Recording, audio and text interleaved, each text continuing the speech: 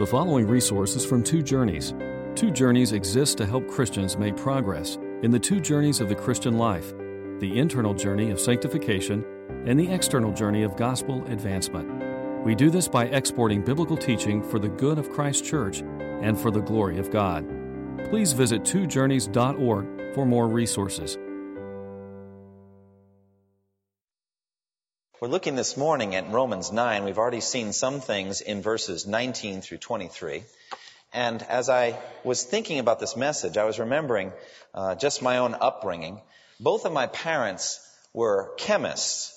And I don't know if the reason that I can't stand chemistry today is that we just talked about it so much at the dinner table or something like that. I never really loved it. I liked other forms of science, but not so much chemistry.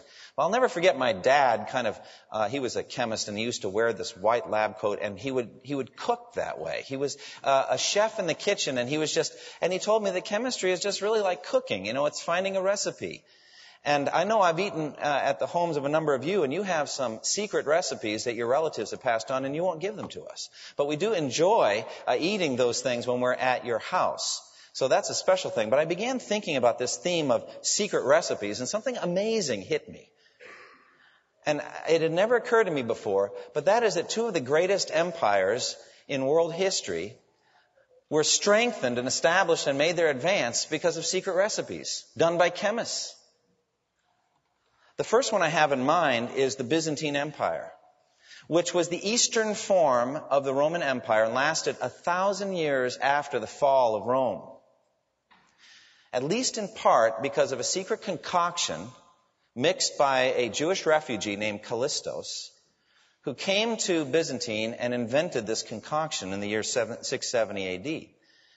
It became the most dreaded weapon of the Byzantine Empire for 800 years. It extended the life of the empire for 8 centuries. It first made its appearance at a battle that the Byzantine navy had with the Muslim Saracens who were trying to destroy Constantinople and add the Byzantine Empire to the ever-growing size of Muslim conquest at that time in world history.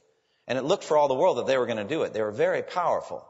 Until the Byzantine navy came and engaged the Muslim navy, and out of these wooden dragons, there were these tubes coming out of the mouths of the Byzantine ships, and this fire just spewed out of these wooden dragon heads and ignited the Muslim ships. That's nothing new in naval warfare to use fire. The problem was that this Greek fire, you couldn't put it out. The more water they poured on it, all it did was spread the fire more. It couldn't be extinguished. And so all of these Muslim ships sank. There was no remedy. And so it was from generation to generation that the Byzantine Empire was upheld by this strange Greek fire. And nobody could understand what it was. 3 centuries later, a little less than 3 centuries later, a Russian fleet of 10,000 ships came to conquer Constantinople, Byzantine. All 10,000, the record has, sank with the Greek fire. All 10,000. Now, obviously, something that powerful and potent, the recipe, the concoction for it, how it's to be mixed, would be guarded like no other state secret. And so it was, so much so that no historian today knows what's in it. There's some chemists that can guess, but nobody can get exactly the same recipe. And so that's one empire. The other empire, a little bit different, but the secret recipe was concocted in the lab of an Atlanta pharmacist named John Pemberton. He developed a sticky black fluid that would in some sense conquer the world. I think if he had known just how powerful this sticky black fluid would be, he would never have sold it to another Atlanta pharmacist named Asa Chandler for $2,300 in 1890. But over the next 10 years, the production of it went from 9,000 gallons to 370,000 gallons. Now, the empire, based on that sticky fluid, is worth countless billions. And there's nowhere you can go where you can't drink it mixed with carbonated water. It's called Coca-Cola. And you can't find the secret recipe, although on the internet there's somebody who thinks they have it. Don't you believe it? It's locked up in a safe somewhere and we'll never get it. And so these two empires advanced with a secret recipe. I was thinking, God's empire, His kingdom, has advanced because He knows the secret to your heart and mine, to bring us to faith in Christ, to preserve us through this dangerous world, to prepare our hearts in advance for glory until we are ready for heaven. God knows how to do that. And the amazing thing is it's different for each individual person. Not radically different. All of us have similar things, but God knows how to attract you into His kingdom. He knows how to work in your heart. He is, in another whole other way of looking at it, He is the potter, you're the clay. He knows how to shape you and how to prepare you for glory. Isn't that marvelous? He knows the secret recipe to your heart. You don't even know it, but He does. And He knows how to prepare you for glory. Now, this is what we're talking about today. Vessels of wrath and also vessels of mercy. The context, Steve's already given some insights. Thank you, Steve. A running start into what we have here. The context in Romans 9 is Paul is seeking to address a very great problem. And the problem is why the Jews, the promised people, the chosen people, were at his time and are even to this point almost universally rejecting the gospel of Jesus Christ. And if God's made all these incredible promises to them, and if He's not keeping those promises, what does that say for the promises that Keith read earlier in Romans chapter 8? One promise after another of incredible blessing that God's going to give us. Are they worth the paper they're printed on? If God hasn't kept His promise to the Jews, then how will He keep His promise to us? But Paul answers emphatically in Romans 9:6, saying it is not as though God's word has failed. Why not, Paul? Well, because not all who are descended from Israel are Israel. There are the physical descendants of Abraham, what we call the Jews, physically. But then there are the elect, the chosen, the remnant, different biblical words for that, within, to whom God had made His promises. And God's word to them has not failed. Indeed, it cannot fail. And so Paul brings us into the deep waters of unconditional election. He gives us the example of Jacob and Esau, twins in their same mother's womb who had radically different destinies. And before the twins were born or had done anything good or bad, in order that God's purpose in election might stand, not by works, but by Him who calls, she was told the older will serve the younger. And so he deals with this issue of Jacob and Esau. And so he says concerning the justice of God, is God unjust? He deals with the question of justice. It seems that unconditional election is unjust. For God to not deal with us on the basis of our achievements and our works and our choices, it seems unjust to us from the human perspective. He says God is not unjust. For He says to Moses, I will have mercy on whom I have mercy, and I will have compassion on whom I have compassion. It does not, therefore, depend on man's desire or effort, but on God's mercy. Then he brings up the case of Pharaoh, and he talks about the hardening of Pharaoh's heart. And the summation in verse 18 he gives is that God has mercy on whom He wants to have mercy, and He hardens whom He wants to harden. And the insight we had is that God does one or the other with every single person on the face of the earth. There's no third category. It's not like there's some other mass of people that God's not doing one or the other with. He's either showing mercy or He's hardening. And that is the work. So we come now to verse 19. Well, one of you will say to me, then why does God still find fault? For who resists His will? If God is so sovereign, so powerful, He can do anything He wants, then why does God judge anybody? How can we actually be held responsible for this? That's what he's dealing with. And we started to see the answer. First of all, God rebukes a kind of questioning. We saw God's rebuke last time. This is just review. Who are you, O man, who answers back to God, who talks back to God? That's what we're dealing with there. It's not just asking questions, oh, Lord, I want to know, tell me the truth. That's not it. There's an arguing back, and God rebukes it. So we saw God's rebuke. God is not on trial. We're not backroom lawyers, firing questions like a district attorney at God, and He's got to answer. It doesn't work that way. He's God. He's the King. We're created beings. So we saw that, God's rebuke. Secondly, we saw God's role. God is the potter. We're the clay. He's the one who forms. We are that which is formed. That is God's role. And God crafts these vessels. And the insight there was that not all vessels are crafted for honor and glory. Some are crafted as vessels of honor. Some are hardened as vessels of dishonor. Some are vessels of mercy whom He prepares in advance for glory. And some vessels of wrath prepared for destruction. We talked also last time about God's rights. Does not the potter have the right to do this? Doesn't He have the right as the Creator to deal with us this way? It speaks of the rights of ownership. He is the sovereign King. And out of the same lump of clay, He can make one or the other. Oh, is that humbling? You'd like to think you're somehow out of some different stuff originally than Hitler or some of these other great evil people. But same lump of clay is greatly humbling to the human race, isn't it?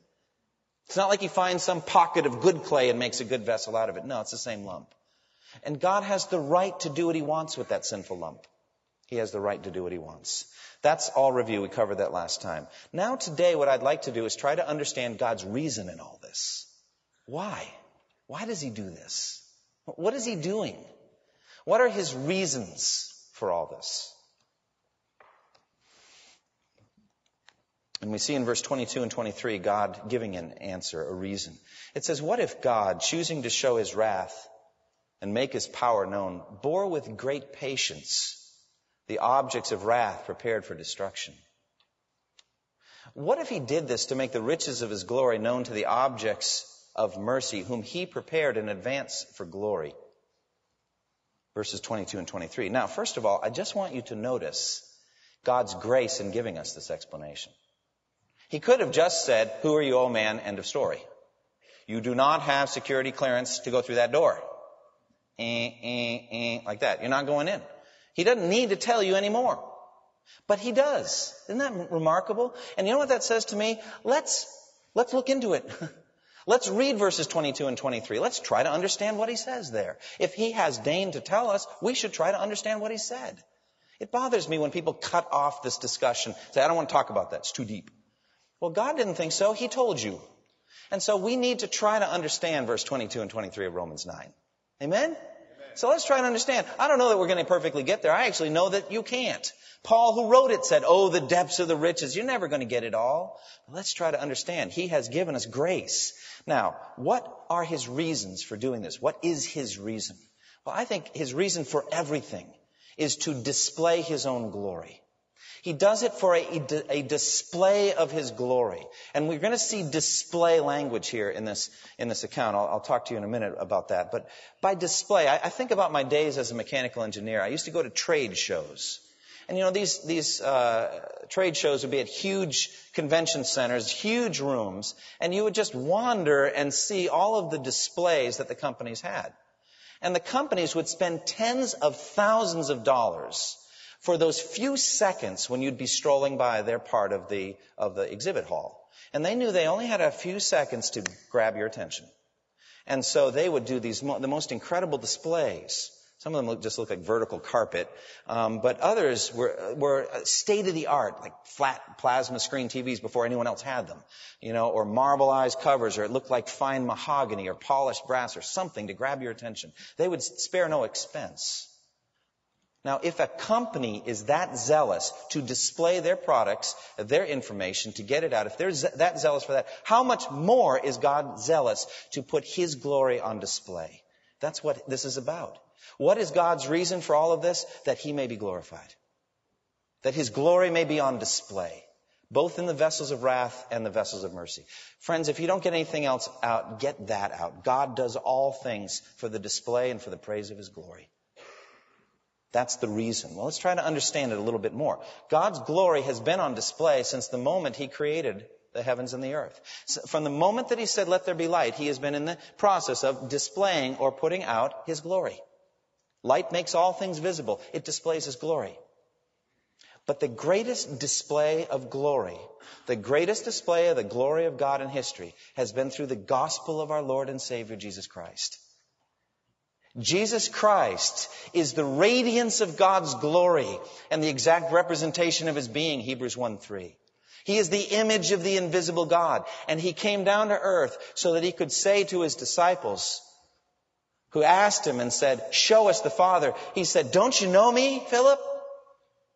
Anyone who's seen me has seen the Father. You want to know the Father? Look at Jesus. He's a display of the Father's glory. But even there's gradients of glory. And the pinnacle of Christ's display of the glory of God was at the cross and the empty tomb. The display of his glory. So, it says in Romans 3:21 through 26, which we did study in this church a while ago. Years ago. Yes, this is an expositional sermon in Romans, and it's been years. But go back and look it up, and you will see in Romans 3:21 through 26, what I called at the time the glowing heart of the gospel. You get just a sense of like the energy center of the gospel. Romans 3:21 through 26. And there the Apostle Paul says this: we are justified, that's forgiven of our sins and made righteous before God. We are justified as a gift by His grace through the redemption which is in Christ Jesus, whom God, now listen, displayed publicly as a propitiation, as an atoning sacrifice.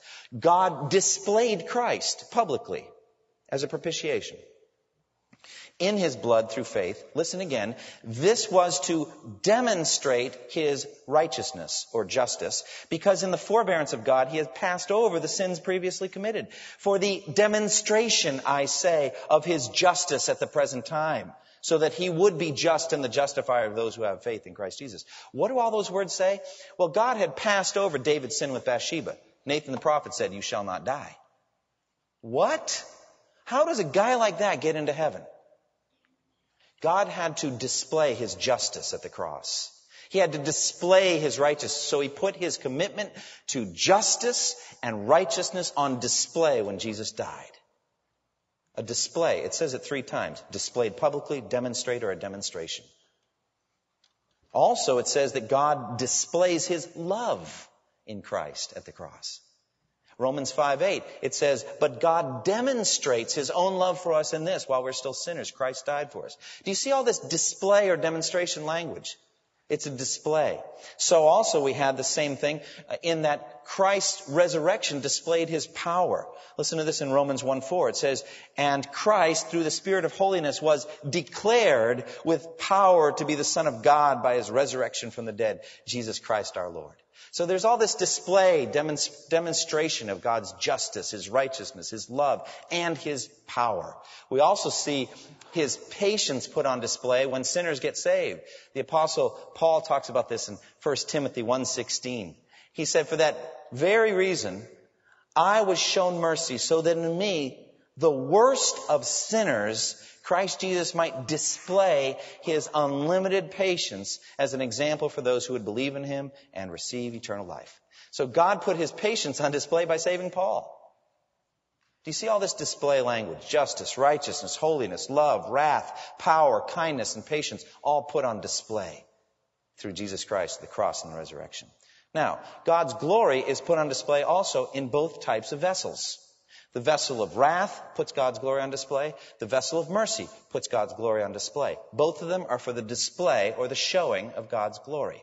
That's what it's for. That's the reason why God does this. Now, they're different, but both of them are for the same purpose ultimately, the display of God's glory. Now, when we use this language of vessel of mercy or a vessel of wrath, what do we mean by that?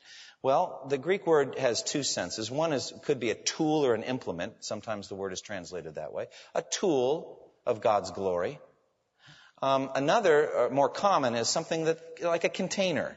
You can imagine like a pot or a bowl or something, a vessel of oil or a vessel of wine or some other thing in the New Testament that would hold, it was a container of something, a vessel.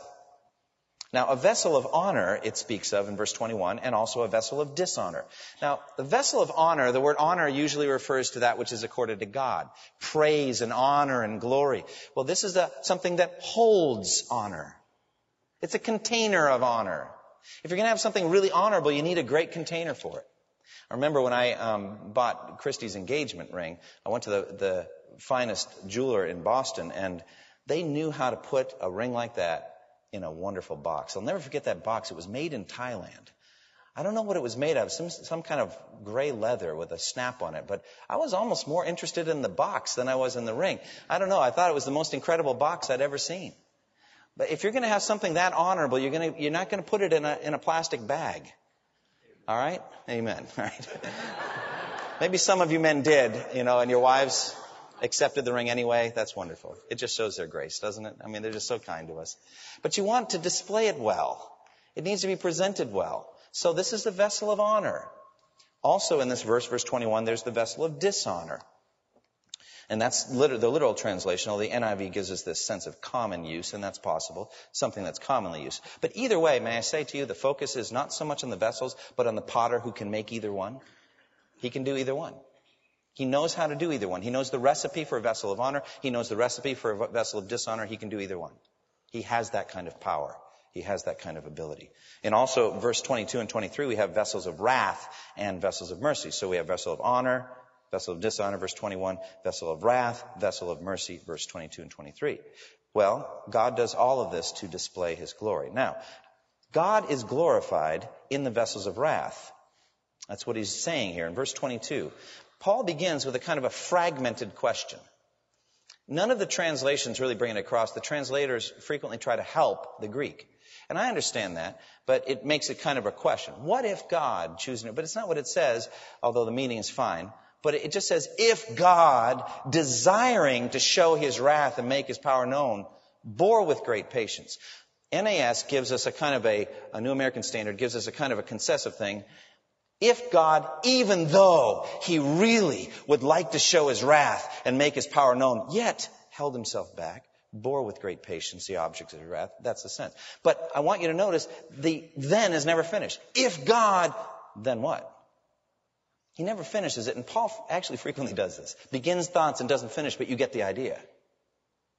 One pastor I heard preaching on Romans 9 reached back for Abraham Lincoln's second inaugural address. One of the greatest speeches ever given by a president. It's almost at the very, very end of the bloody Civil War. And he's trying to make sense of it, and he reaches for depths theologically that we don't really see in presidents these days. And it's an amazing thing as he's ruminating on the Civil War, and he says that. He uses this if again. He says, if we shall suppose that American slavery is one of those offenses which in the providence of God must needs come. Oh, is that deep? But which having continued through his appointed time, he now wills to remove. This is Abraham Lincoln giving an inaugural address. I think nowadays the ACLU would arrest the president if he talked like this. But listen to what he says. If he now wills to remove slavery, and that he gives both to North and South this terrible war, as the woe due to those by whom the offense came. Here's the key answer, the second half. Shall we discern therein any departure from those divine attributes which the believers in a living God always ascribe to him? Let me put it in simple language. If God has willed this war, should we then say he's any less worthy of being worshipped? If God wills to make out of a sinful lump a vessel of dishonor, does that mean he's any less loving? Any less powerful? Any less compassionate? Any less gracious? Any less worthy of worship? The answer is no. Our God is worthy of worship no matter what he wills and chooses to do. That's what Paul does in verse 22. If God, is he any less worthy of worship? Now, what does God display in vessels of wrath? Well, first, he displays his wrath. Puts his wrath on display. If there were no vessels of wrath, there would have been no flood of Noah. There would have been no fire and brimstone on Sodom and Gomorrah. There would have been no handwriting on the wall at Belshazzar's feast the very night that Babylon fell under the judgment of God. There would be no book of Revelation as it was written, no bowls of wrath, and there'd be no hell. All of these things were displays of God's character and his nature. And you know what it teaches us? That God's eyes are too pure to look on evil. He cannot tolerate wrong. He has an aggressive and passionate response to evil. That's what it teaches me about God. What else is put on display? Well, his power. God uses the wickedness of men to bring him ultimate praise. He used the wickedness of Pontius Pilate and Annas and Caiaphas to put Jesus to death so that we could have a Savior. Isn't that incredible what God can do with wickedness? That's amazing. And so we see his power also. We saw it in the 10 plagues with Pharaoh. God has an amazing power. Nothing stops God. And so in his will up come immense obstacles to the gospel, and he overcomes them one after another. Generation after generation, his church is faced with obstacles that seem insurmountable, and we keep getting over it. How? By the power of God. And so God shows his power. Christ-hating Roman Empire did not stop the advance of the gospel. Neither did the barbarian hordes which swept across or the Viking invasions. That didn't stop the gospel either. Even in our present time, Christ-hating Nazi regime did not stop the gospel of Jesus Christ. And nor will aggressive militant Islam either. God shows his power in this way. He also shows his long-suffering patience. He puts up with a lot. He puts up with more sin than you can imagine. He sees every heart. He knows the inclination of every heart. He sees it all. And he puts up with so much. Look what it says in verse 22. What if God, choosing to show his wrath and make his power known, bore with great patience? There's an extra Greek word in here to help it. Already it's patient, but it's great patience. If you don't think God needs great patience to put up with sin, you don't understand the holiness of God. And none of us do. But that's the amazing patience of God. God put up with the sin of the Amorites for, in my estimation, about 500 years after he made the promise in Genesis 15. That's a long time. And he said the sin of the Amorites has not yet reached its full measure. So the Amorites were given time to fill up the measure of the sin of their forefathers. God is so patient. How patient was he with the Jews as they just disobeyed the law of Moses generation after generation? Finally, he brings the Babylonians. He's so patient. I've told this story before, but it fits here, of a 19th century debate between a godly Scottish pastor and a renowned atheist.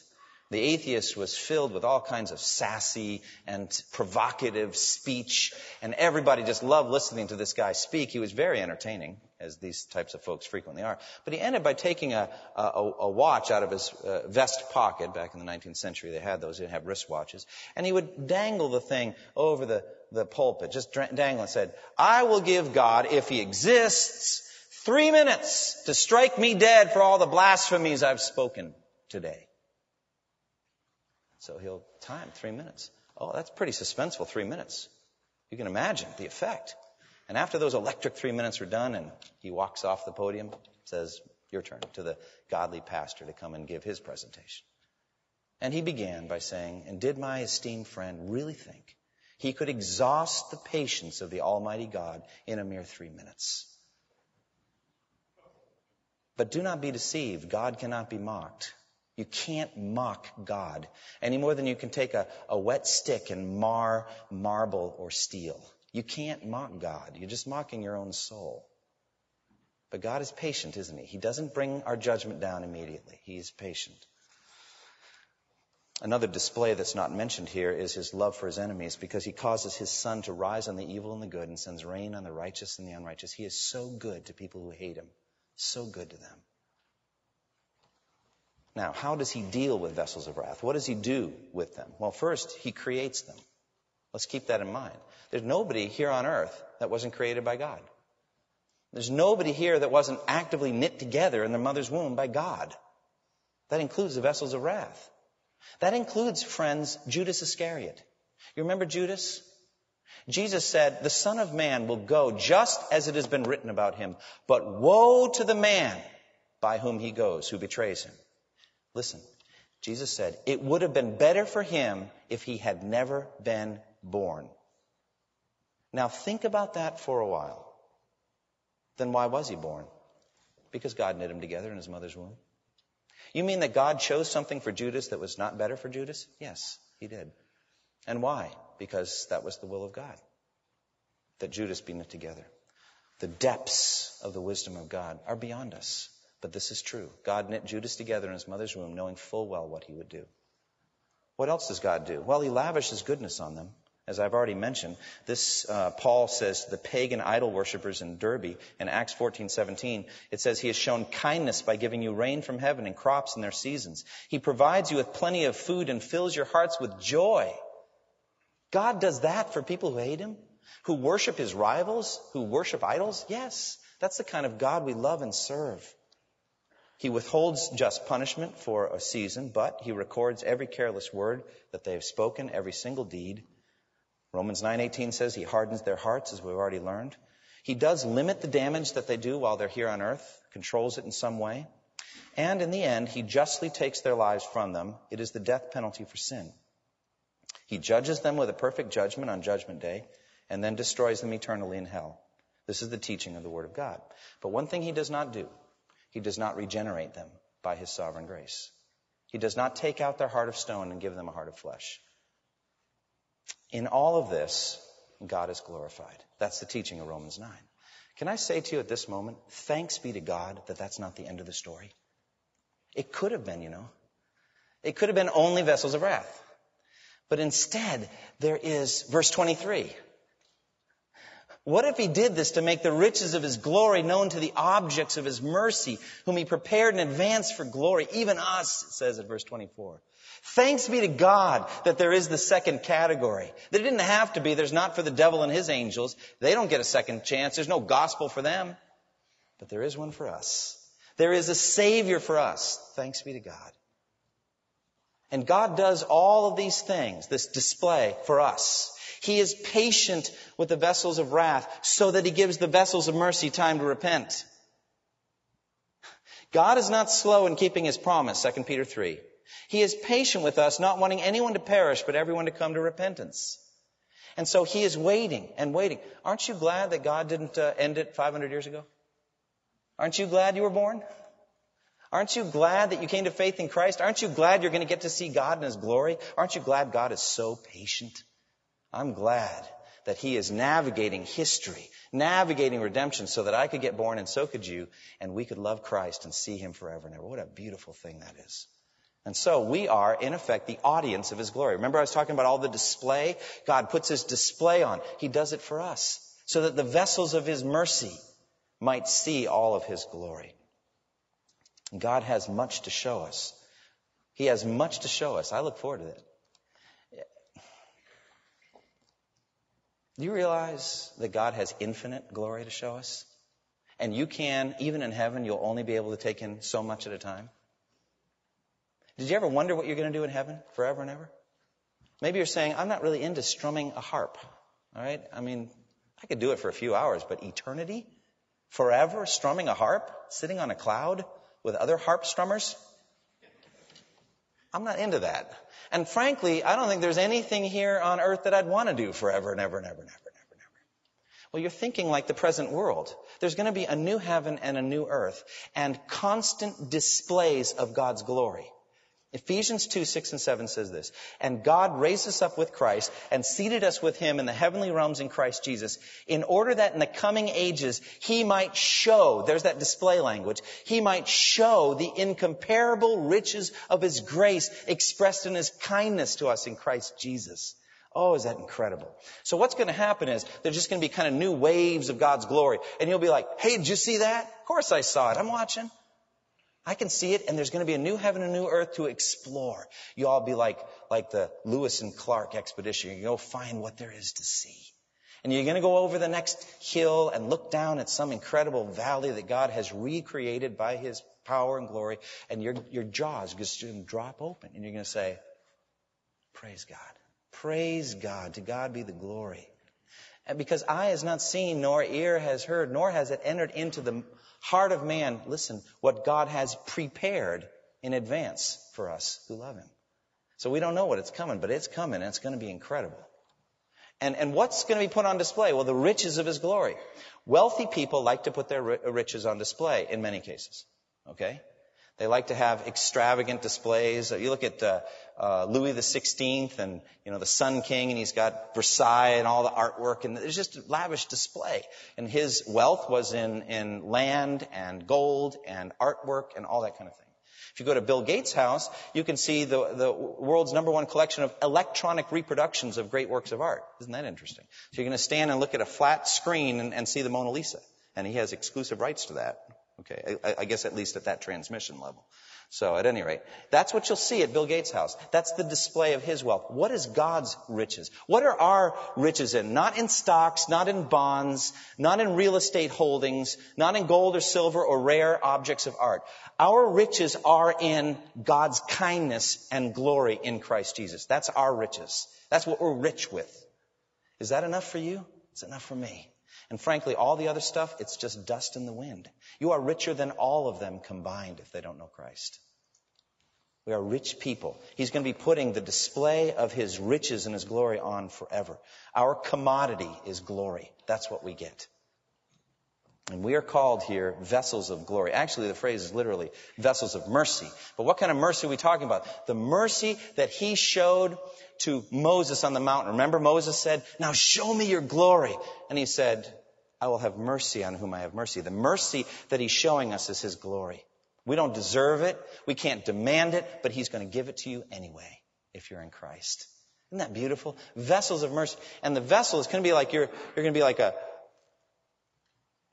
a vessel, a pitcher, just filled up with the glory of God. And then refilled again and again. You'll be like a sponge, saturated. So much will you be filled with glory. You know, Moses, his face shone just being in a little presence of the glory of God. No, we're not going to just have a temporarily fading, shining face. We're going to be so saturated with the glory of God that it says Jesus said in Matthew 13, then the righteous will shine like the sun in the kingdom of their Father. Oh, you can't even imagine how God's glory will fill you and saturate you if you're a vessel of glory. Well, what does he do with these vessels of glory? Well, he prepares them, it says, in advance for glory. That's incredible.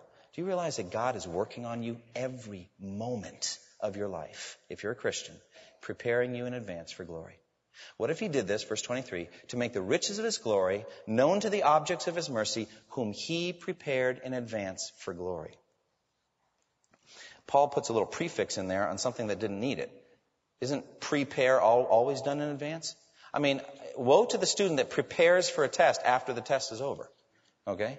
That's generally unwise. Or to the homemaker or host or hostess that prepares for the party the next day. Okay? When the guests come, they look around and say, was it tonight? All right? We don't prepare except in advance. But Paul strengthens it by saying prepares in advance for glory. He is working on you right now to get you ready for glory if you are a Christian. He's getting you ready. And there is nothing wasted. Nothing is wasted. I mean, the pieces of bread and fish at the feeding of the 5,000, Jesus said, let nothing be wasted. Collected it all. Well, then how much less events in your life that come to you filtered through the hands of a sovereign and loving God who knows what he's doing in your life. He's preparing you in advance for glory. Now, he is not preparing your bodies in advance for glory. No offense. I'm not saying that you don't look wonderful. You do. But I can tell you right now, you need to be rescued from your bodies. Again, no offense. Don't misunderstand me. Pastors have to be so careful. I'm not saying you look terrible. I'm just saying you need to be rescued from your bodies. Paul says in Romans 7:25, what a wretched man I am. Who will rescue me from this body of death? We need to be rescued. You know why? Because flesh and blood cannot inherit the kingdom of God. Nor can the perishable be clothed with the imperishable. We've got to be changed. We've got to be transformed, and we will be. And therefore, even as we're dying, God is preparing us for glory. Isn't that marvelous? Because these bodies can't come with us. Outwardly, we are wasting away. But inwardly, we're being renewed day by day. So the preparation in advance for glory is something inside you. It's in your heart. It's in your soul. He's getting you ready for glory. He's giving you a taste for glory. He's preparing you. And isn't it beautiful that Jesus said, I go and prepare a place for you. Do not let your hearts be troubled. Trust in God. Trust also in me. In my Father's house are many rooms. If it were not so, I would have told you. For I'm going there to prepare a place for you. And if I go and prepare a place for you, I will come back and take you to be with me, so that you also may be where I am. You know the way to the place where I'm going. Jesus said there, he is preparing a place for us. But this text says he is preparing us for the place. He's working both ends. He's preparing the place for us. He's preparing us for the place. He's going to get everything ready. And when everything is ready, then comes the wedding day. Then comes the wedding day. And so it says in Revelation 21, 1 and 2, it says, then I saw a new heaven and a new earth. For the first heaven and the first earth had passed away, and there's no longer any sea. And I saw the holy city, the new Jerusalem, coming down out of heaven from God, prepared as a bride beautifully dressed for her husband. Christ is getting his bride ready. He's getting her beautiful. He's dressing her in fine linen, which stands for the righteous deeds of the saints. She's going to be spectacular. She's going to be glorious. She's going to be attractive to him. And he will marry her, and he will live with her forever and ever. And if you're a Christian, you're part of that. He's preparing you for the wedding day. And in the meantime, everything's according to the recipe. He knows what he's doing. He knows how to get you ready for that day. He knows how to mix in certain ingredients of suffering and sadness, along with joy and satisfaction, moments of comfort, moments of sorrow, all of it wisely mixed together for this purpose, that you would be prepared in advance for glory. Now, what application can we take from this sermon that was originally 18 pages and then got reduced? So much in here. So much in here. I just want to focus on you speaking first to Christians. Feel the potter's hands all over your life. Feel him working in you and preparing you in advance for glory. This is the meaning of Romans 8:28 when it says, God causes all things to work together for good for those who love God and are called according to his purpose. What is his purpose? To conform us to the image of Christ. And so everything that's happening to you is preparing you for glory. It's getting you ready. And so when you hear a sermon, God is preparing you in advance for glory. When you read a missionary biography, God is preparing you in advance for glory. When you have a great conversation with a Christian friend, when you have a quiet time, when you get down on your knees and pray, God is preparing you in advance for glory. When you go on vacation and you go to the Grand Canyon or the mountains or the ocean and you say, wow, look at that. God is preparing you in advance for glory. And when you sin and God disciplines you and you are convicted by the Holy Spirit and you confess it and you renounce it, and with sadness you yearn in your heart never to do that sin again, God is preparing you for glory. Furthermore, God is using you to prepare other people in advance for glory. For we are his workmanship, created in Christ Jesus to do good works which God prepared in advance for us to walk in them. So what does that mean? It means when you speak a word of encouragement, when you use your spiritual gift of administration or financial generosity or prayer or teaching, you are helping others to be prepared in advance for glory. When you go on a mission trip, you're helping other people, you're preparing them in advance for glory. When you invite a friend to church, you are an instrument in the hand of God to prepare them in advance for glory. It's incredible how God uses us to shape and mold his church, so that all things work together for the good of those who love him, are called according to his purpose. You are called to a life of significance. What is your ministry? Are you walking in the good works that God is going to use in your life to prepare somebody else in advance for glory? Oh, do them all the more. Store up treasure in heaven for glory. Now, to the non-Christian friend, don't you want this? Aren't you hungry for it? Don't you yearn to have the potter's hand all over your life? Don't you yearn to have the blood of Jesus Christ atone for all of your sin so that the record book is thrown away and God embraces you as a son or daughter of God?